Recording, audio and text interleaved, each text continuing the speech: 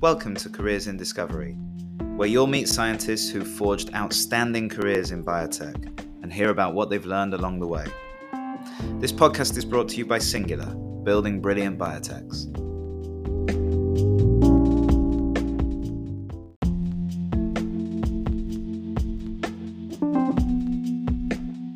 Richard Weaver is a consultant to biotech companies on their drug development programs, specialising in DMPK.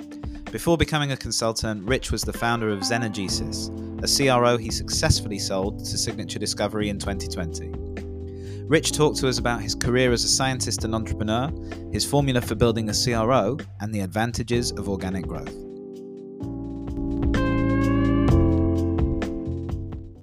I'm delighted to be joined this week by Richard Weaver. Rich, welcome to Careers in Discovery. Thanks very much, Tom. Delighted to be here. Great to see you. Now, Rich, we always start by talking a little bit about what you're up to right now, and you've recently embarked on a different phase in your career. Tell us a bit about what you're doing and tell us about drug discovery solutions.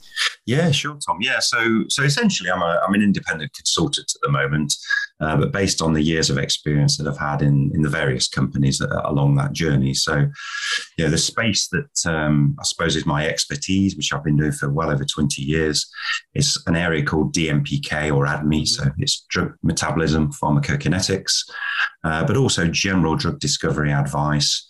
And then something else which is related is the investment side as well. So I'm an investor in a fund. Again, we could talk a little bit about my experience there, but I really enjoy that side as well, and seeing if a new biotech has something of value, and look at the team and look at the future, think about the exit, etc. So I'm active there as well. Fantastic. This is perfect because you might be able to clear something up for me. I always get confused between PK and PD and which one is which. Yeah, that's a good one, actually. That's a great question. So, no, it's a great question. So the PK is all about what the body does to the drug. Right. Okay. The PD is all about what the drug does to the body. Okay, so one is an effect or toxic effect, and one is how your body gets rid of a compound and absorbs it, which is the PK side. Both are important, obviously.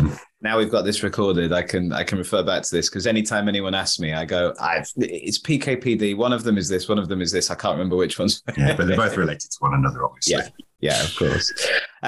Fab. So you've decided to set up and do this for other people and work with them on, I guess, not just the scientific parts, but the business parts as well. Yeah, absolutely. Because both bits interest me. We can come on to this. If you cut me down the middle, I was a scientist for years, and then I became a businessman. But I always remained a scientist. And both bits are equally important to me. I get a buzz from both sides. Actually, there's no denying that. And luckily, I can do both.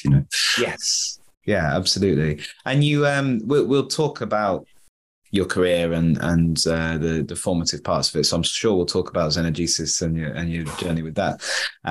But you've of course been providing services to biotech companies for a number of years. Was there anything that sort of prompted, I guess, you deciding to do it on your own this time around, or do it as an independent consultant? Yeah, I think so. Again, we could talk about the XenoGesis story, but all the way through there, I remained active in consultancy under XenoGesis. So although I was the CEO, etc., I always did consulting for the company on that journey. And obviously, I did at AstraZeneca before that as well. And that's, there's lots of bits to the job that I enjoy, but I really do enjoy that. It's essentially like being a detective. You've got tiny pieces of evidence, threads of evidence. You've got to build a coherent story and help people actually on that journey. And that's the bit that I get a real buzz from, actually, when you realize you can help somebody and help a project and help get drugs to the market. And that's what I wanted to focus on then, without the other side, if you will, of owning a company. So I've been lucky that I'm in this situation where I can just be a consultant and I can work from anywhere in the world. I just need a laptop, and away I go, which is nice.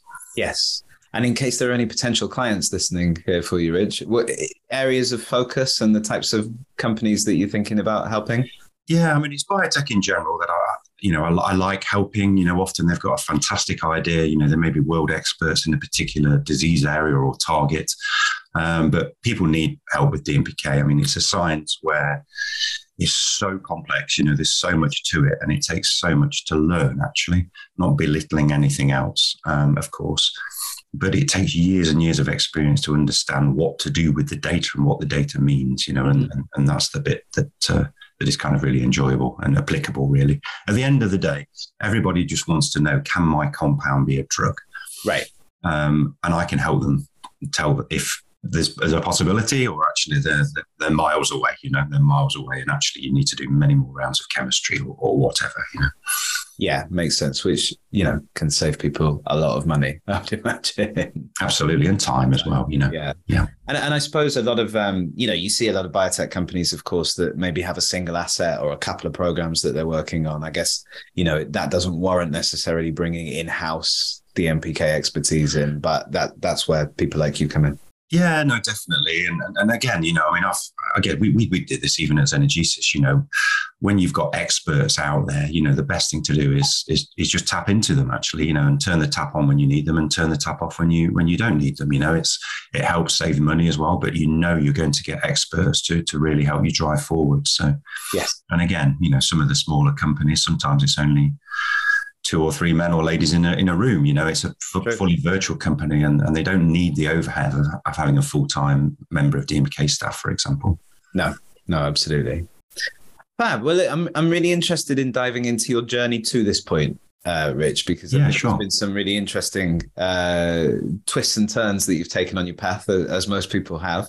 My understanding is that you started life as a chemist.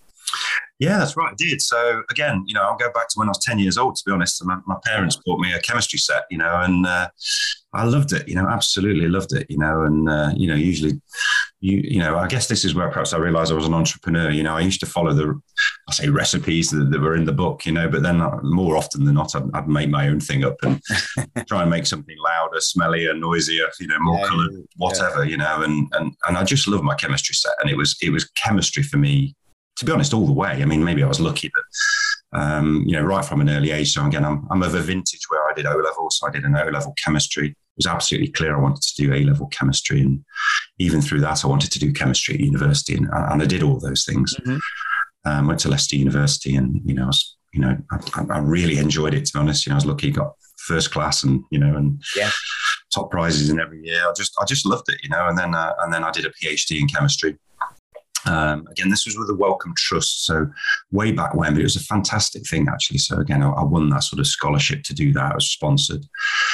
It was chemistry, but it was about cancer. So I did get involved in the biology side a little bit.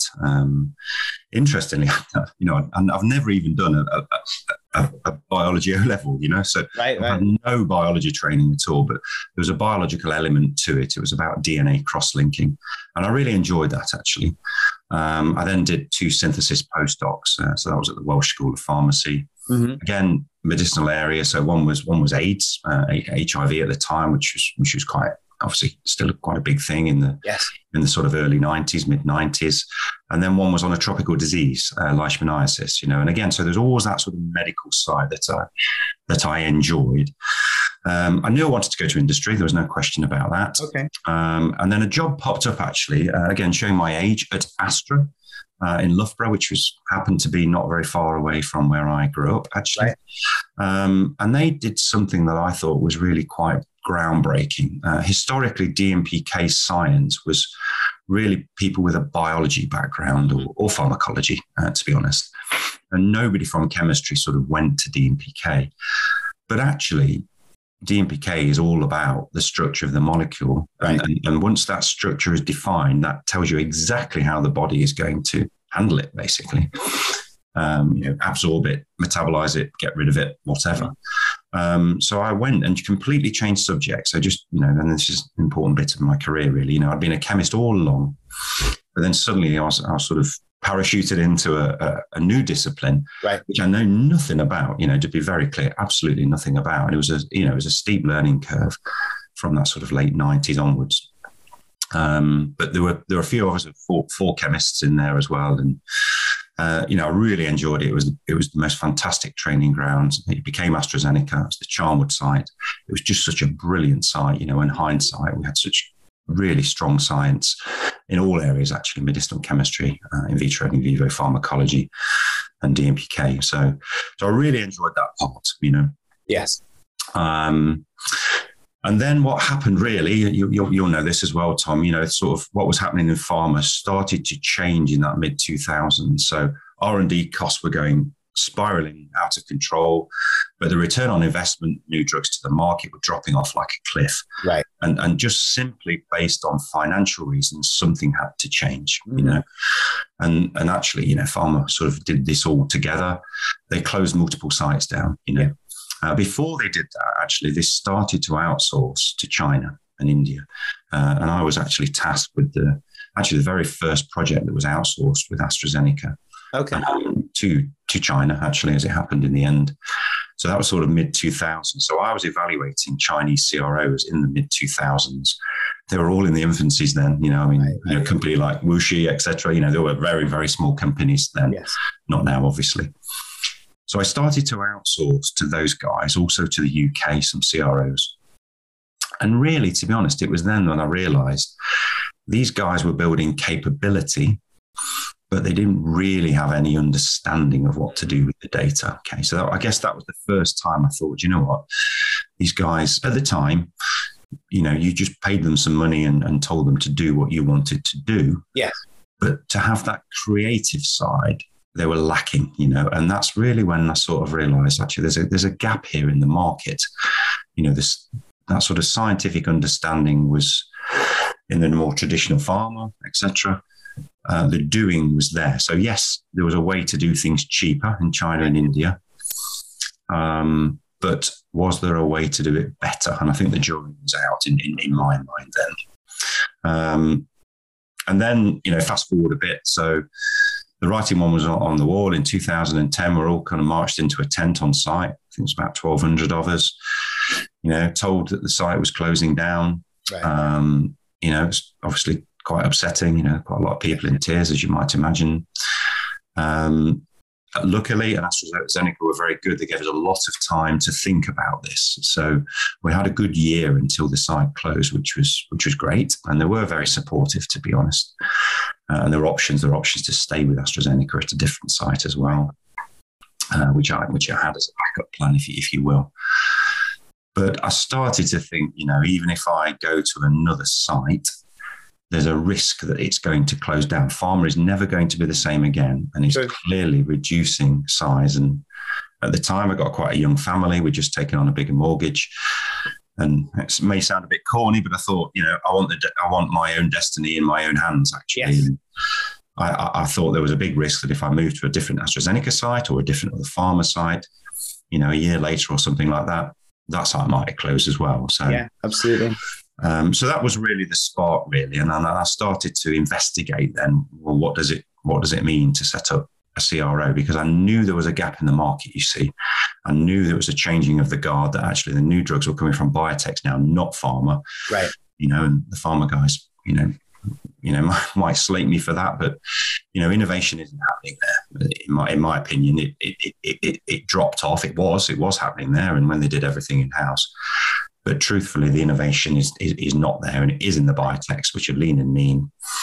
You know, 70-80% of all drugs in development and clinical development now originate from biotech in the world. You know, wow, I didn't realize it was that high. So it's very high, and yet the biotechs are the companies that are smaller, they're lean and mean, they don't have these DMPK experts. So I thought there's a gap here. You know, yes. And I guess that was the spark and the inspiration to start, you know, my own CRO, really. Yeah, it makes sense. And I suppose it's a really interesting place to start from, in that because, you know, I think when you go on business courses and when you learn about business, you're always taught to sort of think like a customer, right? And put yourself in the customer's shoes and try and I was on one recently where they were really pushing the phrase, fall in love with your customers, not your product. But you started essentially in that role as a customer, going and looking for a solution. So that's quite a useful place to start from, I would imagine. Yeah, it was. I mean, all through my career, you know, I mean, I'm chatting a lot today. You know, I do talk. You know, I'm happy to chat. But people may not realize I listen intently, Right. and the first important thing is to listen to your customers or potential customers. I mean, really listen, let them talk and let them tell you what they think they need. Yes. Now, most of the time that is what they need. But there are other times when I listen and I think, actually, guys, you don't need this at all. You need this. And actually, you might be barking up the wrong tree here. So you've got to subtly help them and guide them and help them realize that actually they don't need this. They need something else. Yes. But that's the important bit to me, is really listen to what your customers need. And sit there and listen all about, and it's all about the science, just to be very clear. I mean, I can come on to this later, but it all starts with the science. And that was the point for me for XenoGesis. It was about the best quality science. If you do that right, you've got the right people. Everything else just follows, to be honest. Yes. And that's what happened with us, No, of course. It's that sort of now famous quote about customers, isn't it? That if Henry Ford had asked his customers what they wanted, they would have told him faster horses. That's right. Yeah. Yes, exactly. So yes, sometimes there's that bit of insight below the listening. So, but I suppose there's a difference between spotting a gap and starting a business. And you said that you went and looked into what starting a business actually entailed and what that would look like. Was there a point at which you decided, yes, I'm going to do this? What was the watershed moment for you, do you think? To be honest, the day after it was announced that the site was going to be closed in 2010 at AstraZeneca, I decided. And I even went around the lab the next day because I thought, well, what are they going to do with all this kit? They're not going to keep it all. And I thought, well, what would I like in the new company? So very quickly, actually. And I was determined to make it a success, so this is from day one. Now, what I want to say, and again, hopefully this will come out later on, it's unbelievably daunting to think about starting a company, unbelievably. And if you think about it as a whole, you probably wouldn't start. You've got to raise some funds. Who do you talk to? Where do you raise those funds from? You've got to get some staff. You've got to get some labs. You've got to get equipment. There's all the legal side. There's all the accountancy, the P&L, the balance sheet, everything, I say the legals to underpin everything. I didn't know any of that when I started. But again, if you take things piecemeal and understand what you need, there is a ton of free advice in the UK, I've got to say, and it's just fantastic if you know where to look and ask questions and knock on doors, and that's kind of what I did really to start. The first thing is, of course, you've got to write a business plan, and that's really important, and I did that. Yes. Yeah, absolutely. So there was a clear kind of event that made you decide, okay, let's go and do this, which is good that you had that idea there already. I suppose it made that an easy transition, or an easier transition for you. But as you've touched on, there's a lot to think about. So going back to, I guess, day one, I appreciate day one never is day one, right? It's always, there's always day minus 200 that you actually started doing. That's right. Day one was the 1st of November 2011 in the lab. That was the first official day. But you're absolutely right. Yeah, the day one was a year ago in 2010. Yeah. Yeah. So tell us about those early memories, though, and I guess what you remember about those early days, and maybe the things that surprised you, or the things that kind of stick in your mind about those origins of the company. Yeah, I mean, to be honest, just happy memories, actually. I mean, it's perhaps easy to say that because it was successful, but very happy memories. I mean, when you're in a big pharma organization, or any big organization, to be fair, it's great. It's comfortable. You get paid well. Pension, and at the time we had a final salary scheme, etc., etc. Yeah. But you are in an artificial bubble, actually, and you don't realize it at the time. To be honest, it's all cushy and nice, but it's not the real world, And when you pop that balloon and you actually get out there, that's when you realize it's the real world. There's so many good memories. I mean, I think one of them, actually, we started the lab in the 1st of November. We'd actually bought some secondhand lab equipment. So there's a company called DoveBid, which is a sort of industry eBay type thing. And obviously with the pharma sites closing, I thought, right, there's some great opportunity to buy some kit. So we bought a load of kit. Again, the guy who started with me, Manfred, who's the CSO, he actually drove down to Pfizer with a mate in a van and bought some freezers and centrifuges and all sorts, that I'd paid for. and it sat in my garage for, 3 or 4 months before we had the lab. We bought pipettes from eBay and, all that good stuff. While I was still at AstraZeneca, I was in the conference circle, and I made it clear that what I was doing. So again, trying to drum up customers, in those early days. The thing I think I'm really proud of, we started in the lab in November, and we actually had our first piece of work in November, actually. Oh, wow. Okay. Wet work in the lab, and we never had a month where we didn't have work, actually, from day one. So that was good. The other thing we did, which stands out for me, the staff was so important. I was lucky, again, handpicked two people to start with me. A lady called Dawn, who was the first paid employee, and she was just wonderful, and Manfred. So it was just the three of us for a start. But the big expense, as anybody would know in DMPK, are things called mass spectrometers, and they're $250,000 a pop, plus actually, and they even were then. Clearly, I couldn't afford to buy one of those.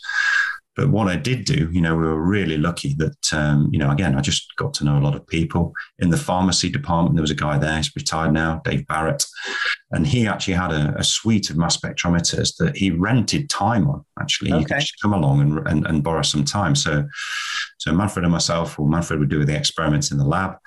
We'd drive to the university with the samples, we'd prep the samples, and I'd actually run the mass spectrometer because I could do that. Get the data off there, pay-as-you-go service. We'd put the data on a memory stick and come back and process the data and get the data back to clients. So things like that were just great. I just loved it.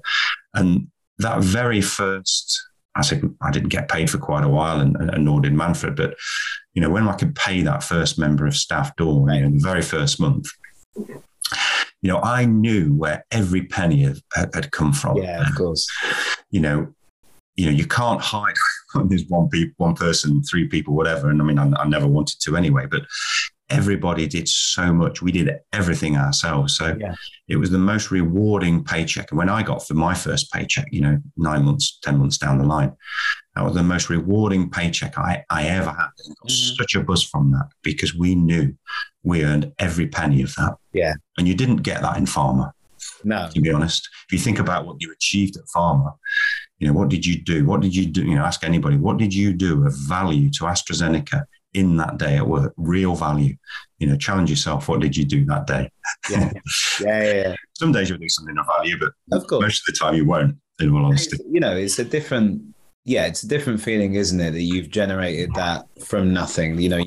That's right. Yeah. And it's not that someone has paid you for it because you're an employee, as you say. It's that you've created something that's valuable to someone, valuable enough that they've paid you money for it. Yeah. You can not only run the company, but you can start paying you. So that is a different perspective on earning that money, as you say. It is, and everybody's different. It wouldn't suit everybody, but it was just so rewarding for me. Because we knew we put the effort in, and I say every penny of that we knew we deserved. Absolutely. So just give us briefly then the narrative of XenoGesis and the sort of path that you went on, and then I'd like to dive into some of it in a bit more detail. Yeah, of course. Yeah. So the name, by the way, I'll just start with the name, shall I? So, because that really gives you an idea about the company. So I came up with that. So the Xeno bit is in a xenobiotic, a foreign body, a drug, basically. So that's the Xeno bit. And the Gesis, there's a word called exegesis, and it means critical interpretation of a text, actually. I think it's actually a biblical term, but that's by the by. Obviously, I wanted to come up with something that was new. So actually, the name does mean something. Again, you wouldn't know this unless you were me necessarily. But so it means a critical interpretation of a xenobiotic. That's what the name means, actually.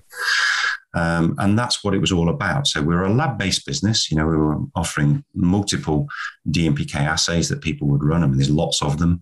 We started somewhere, and including phys-chem properties as well. Phys-chem assays, log-D, solubility, and protein binding, and things like that. And that's what the ethos of the company was built on. We'll generate data for you, but we'll help you decide what data you need, actually. So we're not going to just suggest you screen loads of compounds in loads of assays and waste loads of money.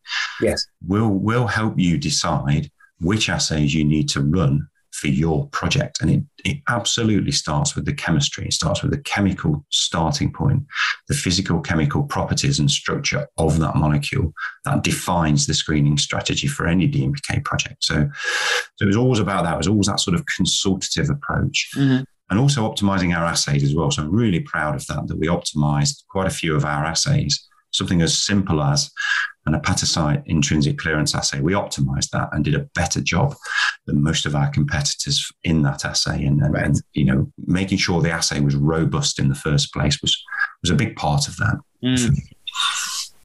No, I can see that. And then so you started with the three of you from early on, and got some work very quickly, which is always good. I think particularly in the CRO, right? The more uptime you have, the better. Tell us a bit about, and I appreciate I'm asking you to condense several years of work at this point. Tell us a bit about where it went from there and the sort of eventual success that you had with it.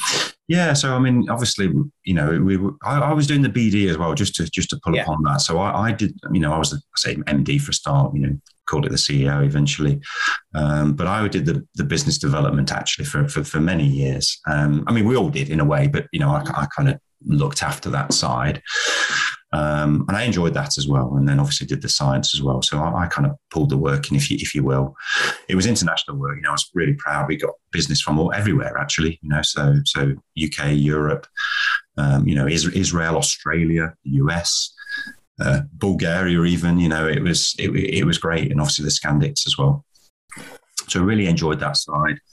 And just to say, we got some initial investment, which wasn't much money. It was, again, it was less than £100,000, mm-hmm. significantly less than £100,000 in hard cash, but we never went out and raised more money. Right.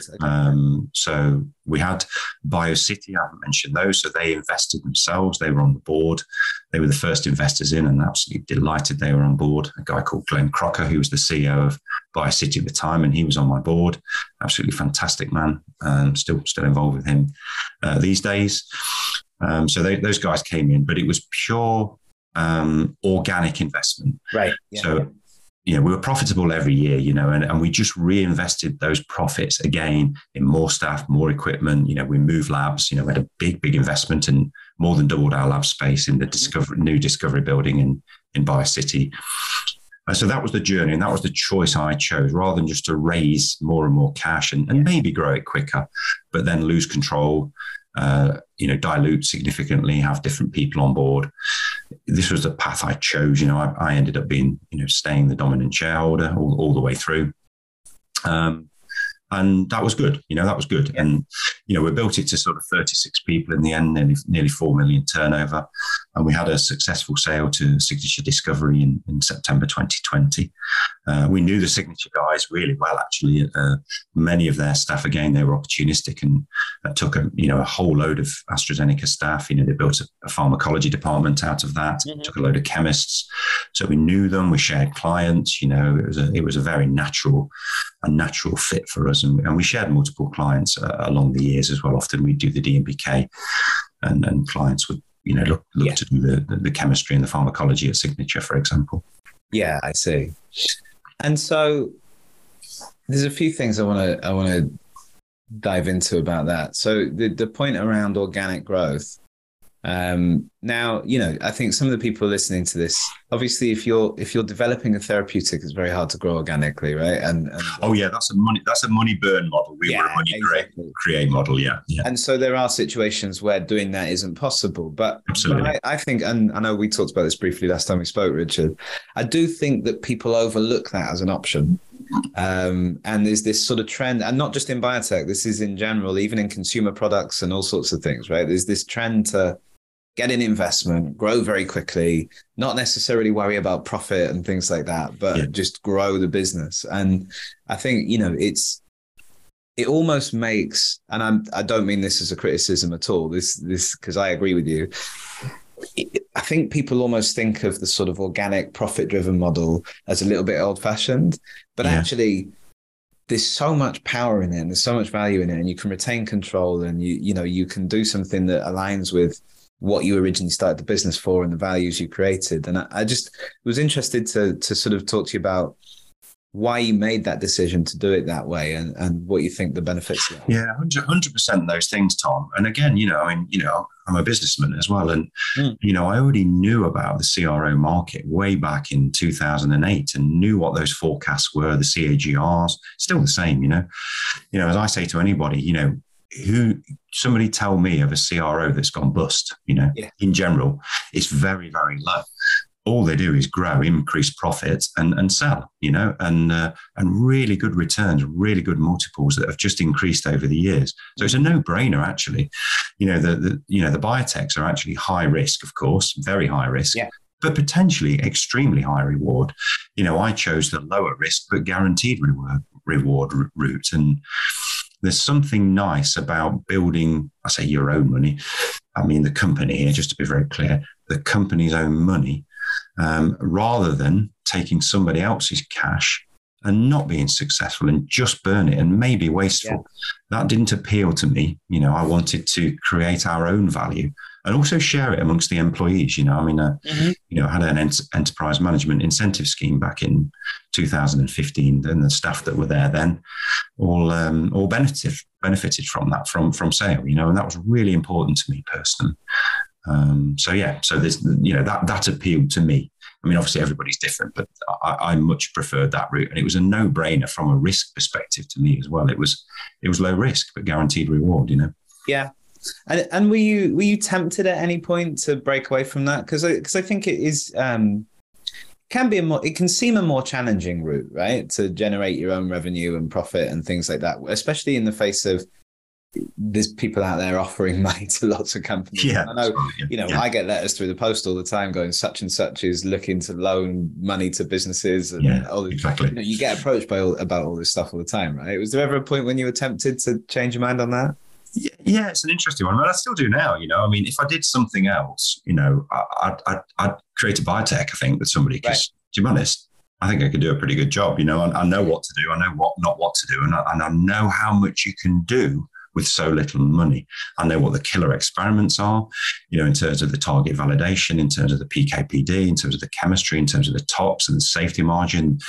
I think I could do a pretty damn good job of that. But, I do enjoy being an independent consultant and seeing multiple projects and multiple people at the same time. So yeah, I've thought about it, and I guess I still think about it now, actually. Yeah, fair enough. And I think in terms of the other thing I was interested in is in terms of the success of XenoGesis, and I think anyone would class a 10-year run and then a sale to a larger company as a success in entrepreneurial terms. You mentioned the science being really core and the quality of the science being really core. So I imagine this is one of the answers to this question. But what are the things that you think were crucial to making the company a success? The thing, again, I've not talked about, but it's obvious to me, is the people. Right.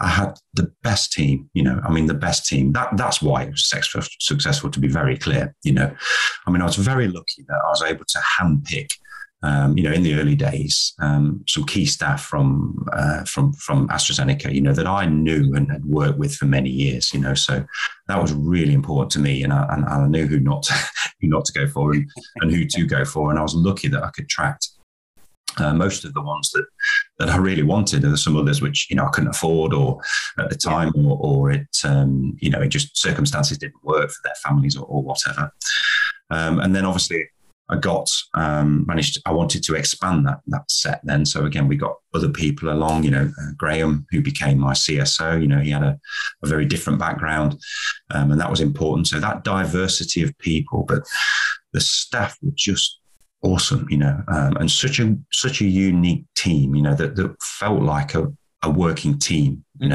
We all help one another.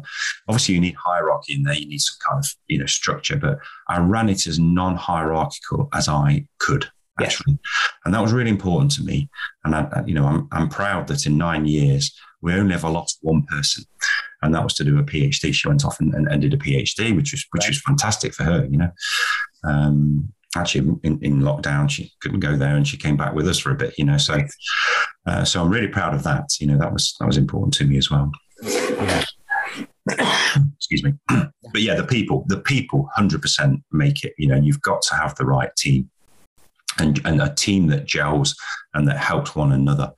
And one of the members of staff, Jim, he once said, "Do you know what, Rich?" He said, "There's nothing we can't do," And I thought, yeah, you're absolutely right there, mate. And that's a real nice feeling, that as a team, we just got so much experience collectively, and we're training youngsters as well. And that was a big thing I was very proud of as well, and bring those guys on board, No, absolutely. And thinking about your sort of development as a leader and as a managing director, CEO, someone, because you came into that role really as a scientist, right? I know you'd had some management experience and you'd probably seen some of the business stuff at AstraZeneca because it's such a big company, right? But I always think there's no sort of set training program to be a CEO or to lead a company. You kind of have to feel your way with it, and everyone has a slightly different approach to it. But in terms of your skill set, your capability, your learning and development, what do you think were the key things that you had to work on and develop to be successful in that role? Obviously, I did have management responsibility at AstraZeneca for 14 years. Group leader, team leader there. So obviously I did have that experience, went on that training there as well. But, it's different being a CEO of a company. So I guess just learned on the job. The main important thing, again, is to listen. Yeah. And again, the thing I work with is, I'm generally a friendly person, as anybody would say who knows me.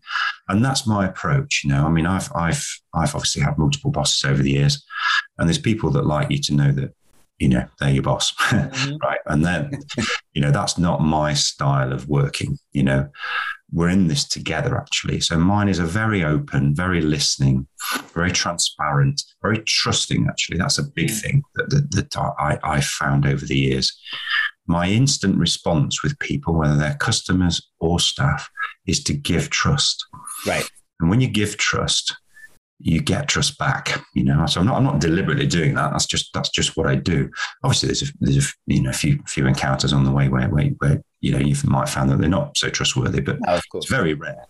Yeah. So that sort of open listening, we're in this together. I'm not always right, that worked for me. And I enjoyed that. But obviously, there's times when you need to be the boss and you need to make decisions and you need to make tough decisions and uncomfortable decisions as well. Yeah. So you're not going to be afraid of doing that. You're not going to be afraid of tackling awkward situations or awkward conversations, and that can be with customers as well, actually. So I guess learning on the job is just experience, and I've interacted with a lot of people in the past, and I look at their traits, and if there's things I appreciate in their personality, then you can always learn. Again, Jim, one of the great characters at XenoGesis, he always said, "Every day's a school day," and I always still now, go with that. I try and learn something new every day, and to try and, better oneself, I guess.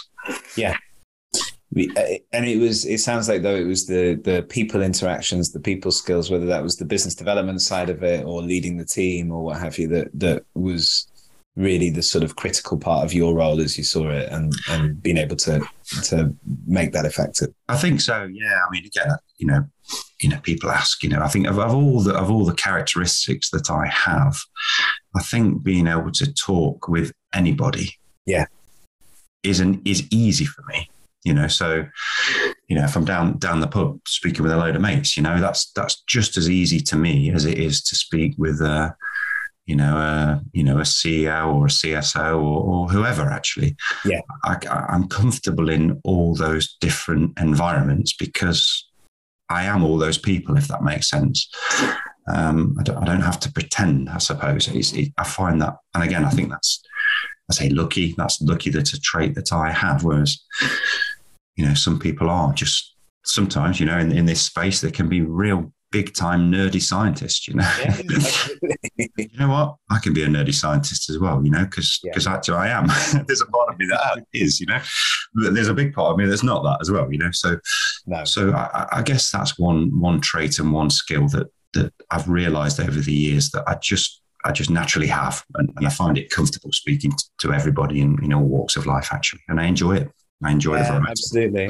I think as soon as you get into any sort of business role, right, it's about interaction with people, and that is whether that's the people you work with or external people. That's what's going to make it successful or not. And yeah, definitely. I remember reading this book. I forget who it was by. I forget the guy's name, but he started a sports agency years and years ago before there were really sports agencies. So he had, I think his first client was Gary Player. Oh, right. It so happened that Gary Player was like a friend of his friends. Yeah. And he was up and coming at the time, and that's why he managed to sign him up. But he wrote a book called What They Don't Teach You at Harvard Business School. And it was all about all of this. It was all about the fact that business is really just a series of interactions between people, and you have to get really good at those interactions. Definitely. But, you know, the Harvard Business School stuff is really useful, and the theory is really helpful, and the models are helpful. But without the personal interaction, nothing happened. 100%. It was all about that. And again, I made a point, every day I would speak with all members of staff if I could, every single day, and it might be just small chat. It might be about the work, it might be about something else, but it's really important, to have those, just to have those genuine interactions. I mean, again, we were, deadly serious about the business. It was successful, but again, anybody that knows me, I like to have a laugh, and and every day has to be fun. It has to be fun at work. I made sure it was for me, and hopefully for the others as well. No, that's important. So if there was someone, Richard, I guess there's a couple of aspects that I ask this question from, but if there was someone either who was on the brink of starting a company or maybe has just started one, or someone getting into their scientific career at the beginning, maybe they've just finished their PhD, they're stepping into industry. What are the sort of one or two pieces of advice that you would share? And it might be stuff you've already talked about, but what are the one or two things that maybe you wish someone had told you back then, or you wish that you knew when you were starting? Yeah, I mean, that's a great question, Tom, first of all. So yeah, that is a great question. So I think, I do lecture. I've done quite a lot of lectures obviously for free for various students at different stages of their courses, MBAs or MSCs or whatever. So I've been to multiple universities doing this. And the one piece of advice I give is, don't think just because you're doing a biology degree or a chemistry degree or whatever, this is your path forever. Right. Those skills are transferable. So that's the most important thing, I would say. I wasn't an entrepreneur until I was 42, If somebody had told me that when I was 30, I'd have probably just laughed, But actually, in hindsight, I realized I was always an entrepreneur. But so I think that's the first thing. And also not to be afraid and let confidence build, I might sound confident today, but I wasn't when I was 20 years old or 25 even, I remember giving my first talk when I was doing my PhD in the US, and I remember putting the microphone on my shirt and thinking, crikey, people will be able to hear my heart beating here, I'm so nervous, But that confidence comes with time and with age as well. So that's the other thing, without trying to sound condescending. But, don't think you're on a fixed journey path. Crikey, I wasn't. But the skills you learn, again, I use chemistry every single day still now, but I'm not an active chemist, but I use chemistry every day. Yeah.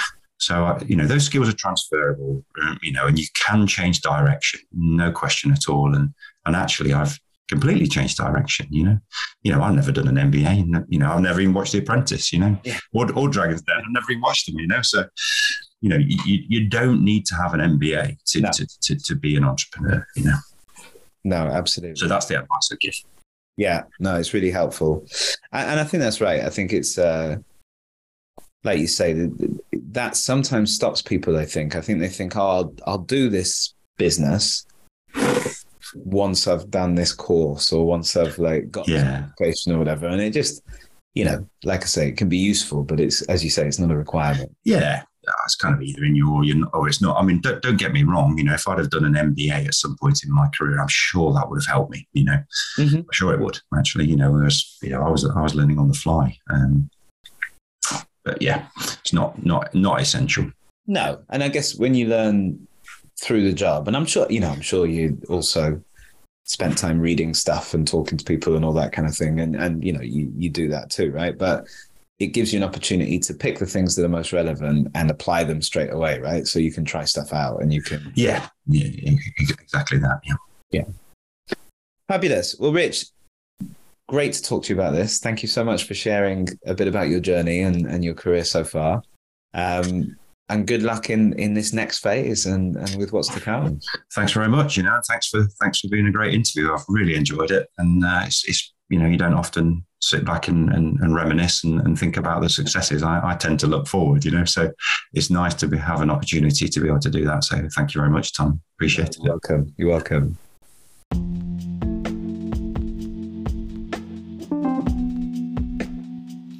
Thanks very much for listening. Careers in Discovery is sponsored by Singular, helping you to build a brilliant biotech company. Biotech leaders spend far too much time, money, and energy on hiring and people issues. Head to www.singular-biotech.com to learn how you can recruit and engage your team more effectively so you can focus on developing medicines, treating patients, and saving lives.